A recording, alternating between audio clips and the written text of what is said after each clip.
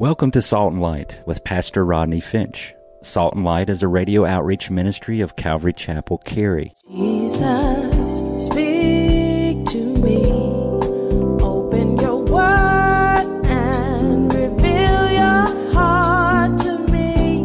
Salt and Light is a series of verse-by-verse studies through the Bible, focusing on its practical application to our everyday lives.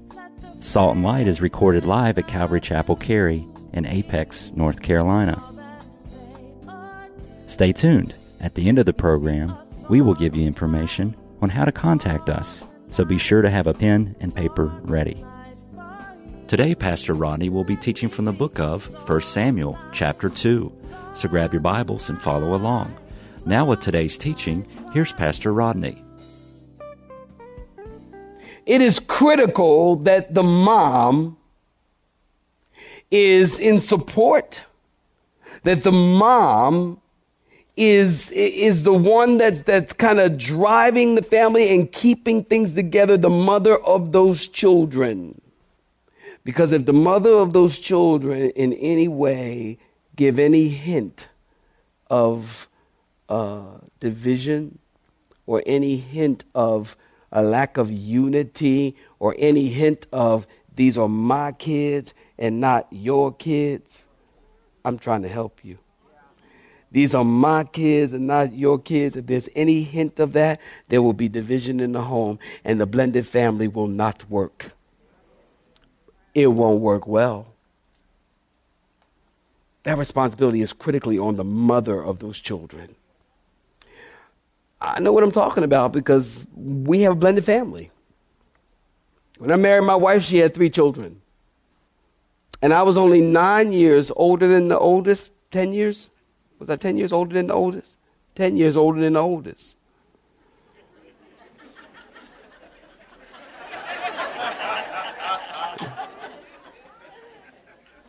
And it was, I can't tell you how many times you can feel it, because you know what? You got to keep in mind, kids are sinners. Kids are sinners. You know what I say, call them for dinner. Come on down and eat, you little sinners. Okay. And try to, you're not my real dad because their father was killed in a car accident so many, many years ago before I met Elvira. And it was very critical so many times where she would say, Rodney, or that man, because she always made him call me dad or father, because no child calls me Rodney. Amen. Hallelujah. I'm from the old school, y'all. Forgive me if you don't agree. You're going to be all right. And but no child calls me by my first name. That's just the way I roll. Okay. But she would say, that man, your father, is going to be the only father you ever have. So you're going to respect. And she always stood with me. Even if she didn't agree with me, she always stood with me in front of those children. And then we talked about it later. Because if not, it would be chaos. There would be no understanding of authority, no understanding of unity, no understanding of leadership, no understanding of proper home structure. The hand that rocks the cradle rules the world. That is critical, moms, that you be that one to steer that relationship when there is a blended family in question. So very important. Hannah would visit Sammy, and I'm sure she had prayed with him yearly, maybe more. I'm confident she would encourage him and give him motherly advice. Mothers are powerful. Say amen. Amen. Fathers are powerful. Say amen. Both are critical in the home. Don't let the world squeeze you into its mold. Well, 2 mommies work just as good as a mom and a dad. Not right. Not true. Not true. Doesn't work. 2 daddies doesn't work. Don't get me wrong. We're not talking about the issue. I'm just talking about the family unit and what works and what doesn't work. And how God has designed things. Mothers have a very powerful influence over their children. And I'm sure that Hannah would go and visit with Sammy, and she would sit with him, and he probably would say, Mom, Eli is doing some stuff. Mom, Hophni and Phineas, they are bananas. I can't believe these guys, they're mean, Mom. And Hannah probably would say, well, son, just look to the Lord. Just trust the Lord. Look at verse 21. I had you on the line. The Lord visited Hannah. I want to ask you, do you think of conception this way? Do you think of conception this way? When you get pregnant, the Lord visited you. The Lord visited you. That's why you ought to be thankful when you get pregnant, because some people can't. Somebody clap your hands like you know what I'm talking about. Some folks can't. Some women can't. But when you do, the Lord visited you, Lindsay. She's sitting there with big old stomachs. So I had to say that. See, mommy. When you get pregnant, the Lord visited you. Look at verse 22, because I'm determined I'm going to finish this. Look at verse 22. Now Eli was what? Very old, and he heard everything his sons did to all. Notice this. His sons did to all Israel, and how they lay with the women who assembled at the door of the tabernacle of meeting. And so he said to them, why do you do such things? For I hear of your evil dealings from all the people. No, my sons, for it is not a good report that I hear. You make the Lord's people transgress. If one man sins against another, God will judge him. But if a man sins against the Lord, who will intercede for him? Nevertheless, they did not, come on, y'all, read it with me, heed the voice of their father, because the Lord desired to judge them or kill them. And the child Samuel grew in stature and in favor with both the Lord and men. Then a man of God came to Eli and said to him, thus says the Lord, did I not clearly reveal myself to the house of your father when they were in Egypt in Pharaoh's house? Did I not choose him out of all the tribes of Israel to be my priest, to offer upon my altar, to burn incense, and to wear the ephod before me?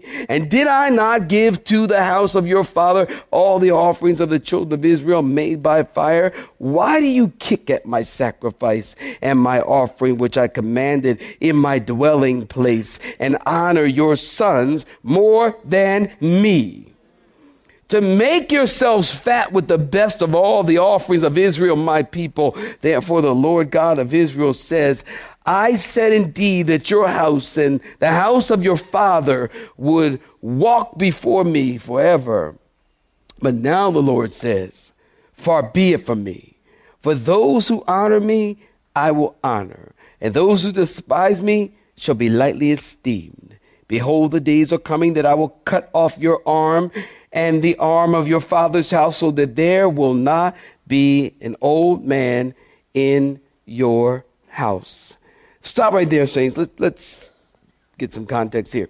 Eli is very old. Chapter 4, you look it up in your own time, but chapter 4 tells us that he dies at the age of 98 and heard that all his sons did to all of Israel, and how they lay with the women who, notice the Bible uses the word assembled at the door of the tabernacle. This word assembled means to fall into ranks, or they fell into ranks. There was a group of women who came to the temple to help out, according to Exodus 38:8. Hophni and Phineas are seducing them and having sex with them. The text implies that all of Israel knows about it. It's an ancient version of modern preacher's sex scandal. In verse 23, Eli said to them, why am I hearing this evil stuff going on with you? Ladies and gentlemen, listen. What we have here is a parent arguing with kids. Eli is addressing the problem, but doing nothing about it. Why are you doing this? And I'm hearing this from the people. In verse 24, Eli says, no, my sons, it's not good what I'm hearing. Listen, your kids are crazy, destroying the church, running around, sleeping with women, stealing from the offering. And all you say is, you guys, this is not a good report. Eli is arguing with them, and what he is doing is planting a seed of arguing with authority. If your children are wrong, parents, listen, you do not sit and reason with them. You take them to the scripture and you show them what they're doing wrong. And if necessary, then you educate them. Apply the board of correction to the seat of knowledge. Don't ask why. Who cares why? In man's eyes, it might have looked like they were getting away with it, but in God's economy, listen, God had determined judgment in verse 25. Did you see that? Let this be an encouragement to you. People think they're getting away with something, but God has taken note. Maybe a spouse has sinned against another spouse and they're dating and you're trying to remain faithful. Listen, God has taken note. To human eyes, it might seem that they're getting away with something, but not before God. All of this has a trail to it, and it's all being observed by God. God is watching. Samuel, in verse 26, grew in stature and favor with men and the Lord. Keep in mind, this is a corrupt society and a corrupt religious system. In the midst of every carnal thing that a parent would worry that their child would be infected with, through God's grace and Hannah's example, this little prophet rose up in the middle of all of this. And the Bible says that he found favor with the Lord and with men. What a contrast to the wickedness of Eli's sons. And I can't help but think of Luke 2:52 that says Jesus in his boyhood increased in wisdom and stature and found favor with God and with men. In verse 27, it tells us an anonymous man came to Eli and prophesied and said, Eli, God is saying to you, I revealed myself to your fathers and I chose Aaron's line. Come on, listen. And I chose Aaron's line to be the priest, to offer upon the altar, to burn incense, to wear the ephod before God. God said, I gave all the offerings to the house of your fathers and you didn't have to take them by force. There was great provision. Why do you kick at my sacrifice and my offering, which I've commanded in my dwelling place? Verse 29. And honor your sons more than me. God says, I appointed a physical geographical place to meet with my people. I prescribed the way offerings and sacrifices should be made. My presence was in the tabernacle between the cherubim over the mercy seat. God said, I prescribed all of this from my habitation, and you are mocking and kicking at all of that. Why are you honoring your sons more than me? The word honor, write it down, means to make valuable, to enrich, to give wealth.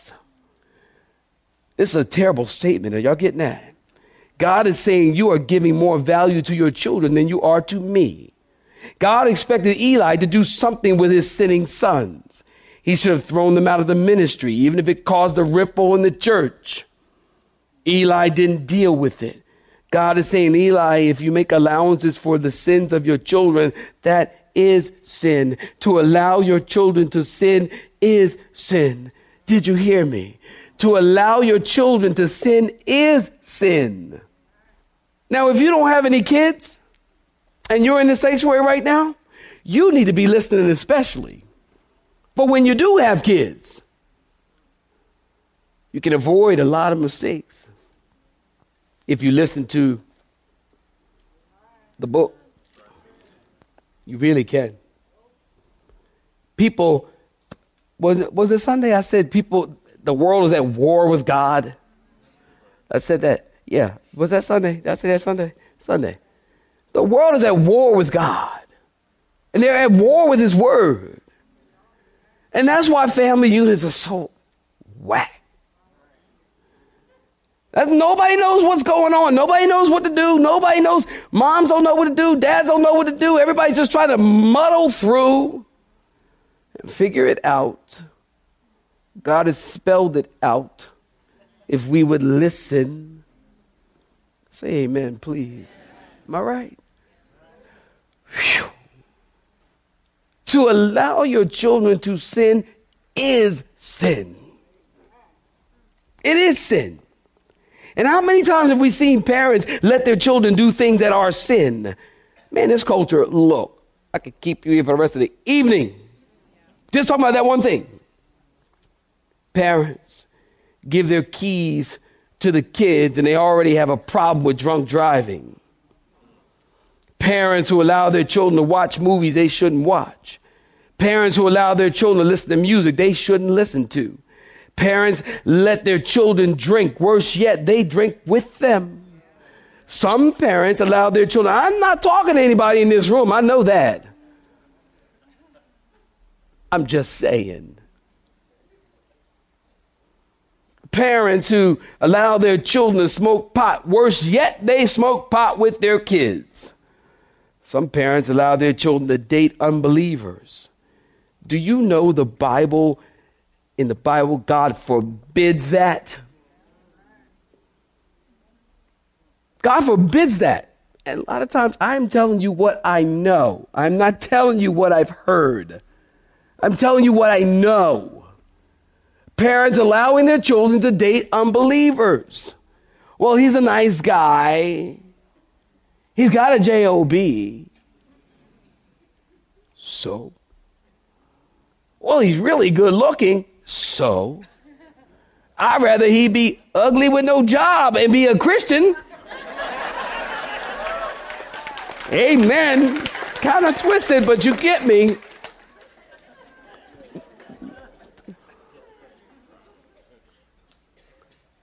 God forbids that. And the reason that parents are allowing their children to do these things because they honor their children above the Lord. I realize some of these things are hard to hear, but listen, you need to hear these things so that God can shape you and correct you. And if you can't receive correction, there ain't no hope for you. God help us. God help us. People would rather be buddies with their kids rather than honor God who gave them those children on loan. Listen, I love my kids and I would lay down my life for them. As a matter of fact, I have laid down my life for them. But the best thing you can do for your child is be their parent and let the Word of God be the standards.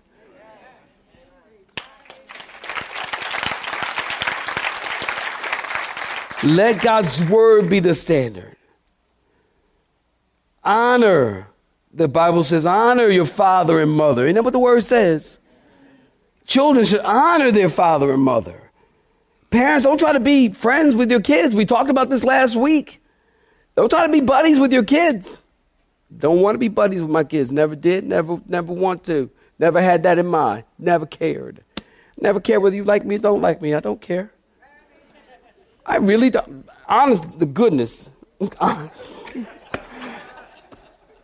Honest to goodness, I never cared. I need to be your father. I need to be your mother is your mother. And in my house, you respect your mother. And husbands, if you walk in, I'm going to wait while somebody claps your hands. And let me tell you something. In my house, if I walk in and you arguing with your mother, you're wrong. I don't care what you're arguing about, and I don't care if you're as right as rain. You are arguing with your mother, you're wrong.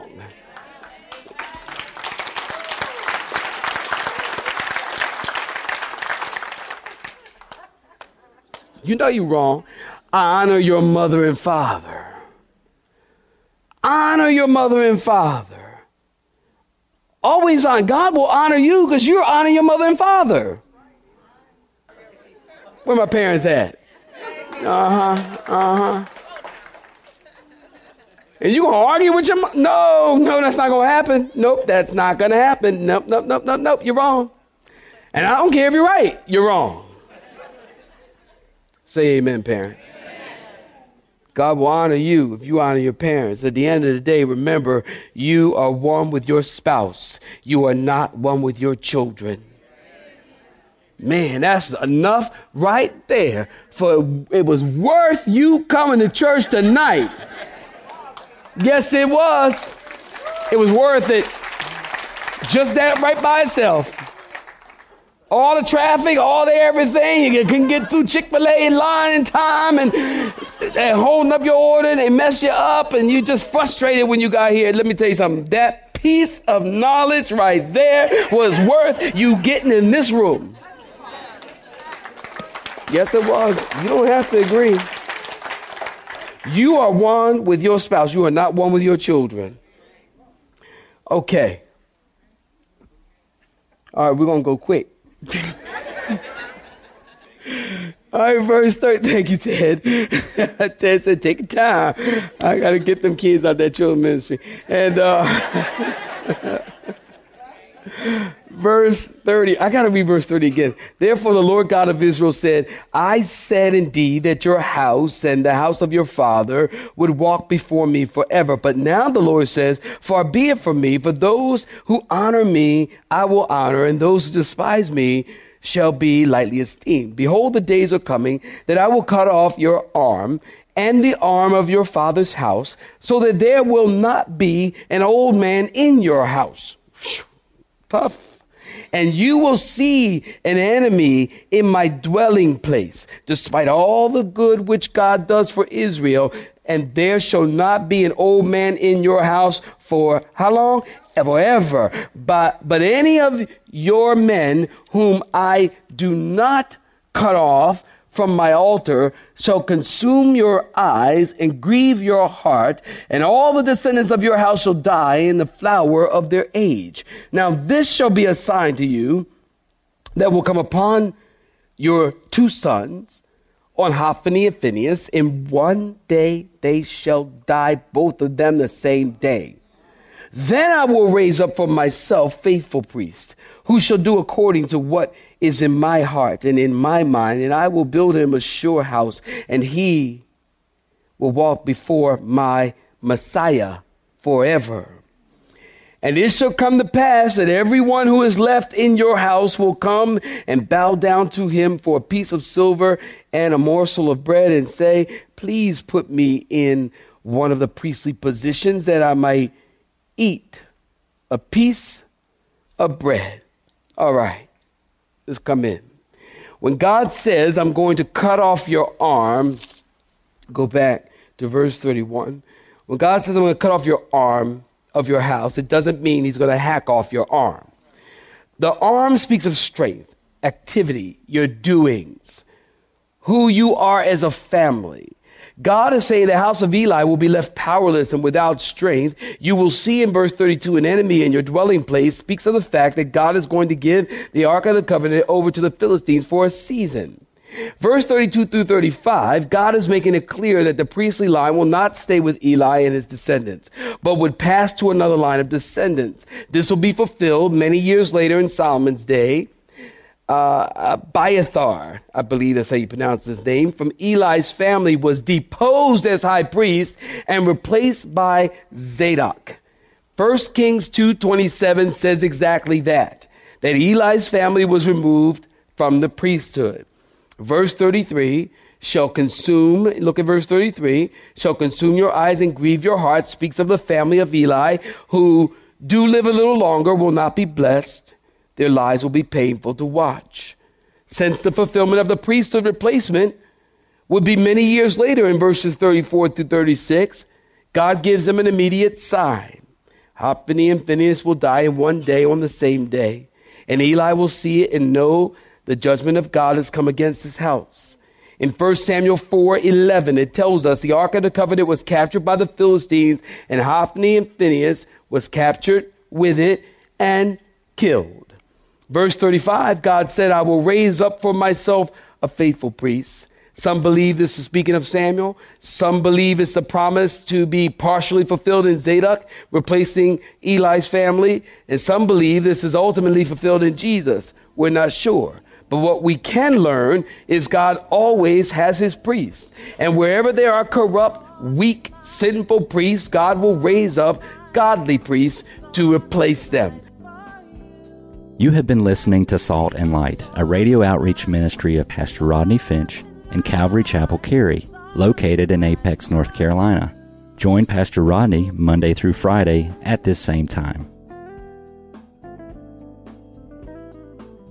For information regarding service times, you can contact us at 1-800-293-0923. That's 1-800-293-0923.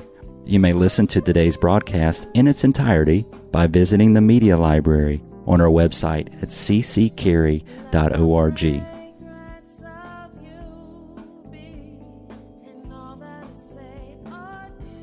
We would like to thank you for tuning in to Salt and Light and pray that you have been blessed. Until next time, may you be salt and light.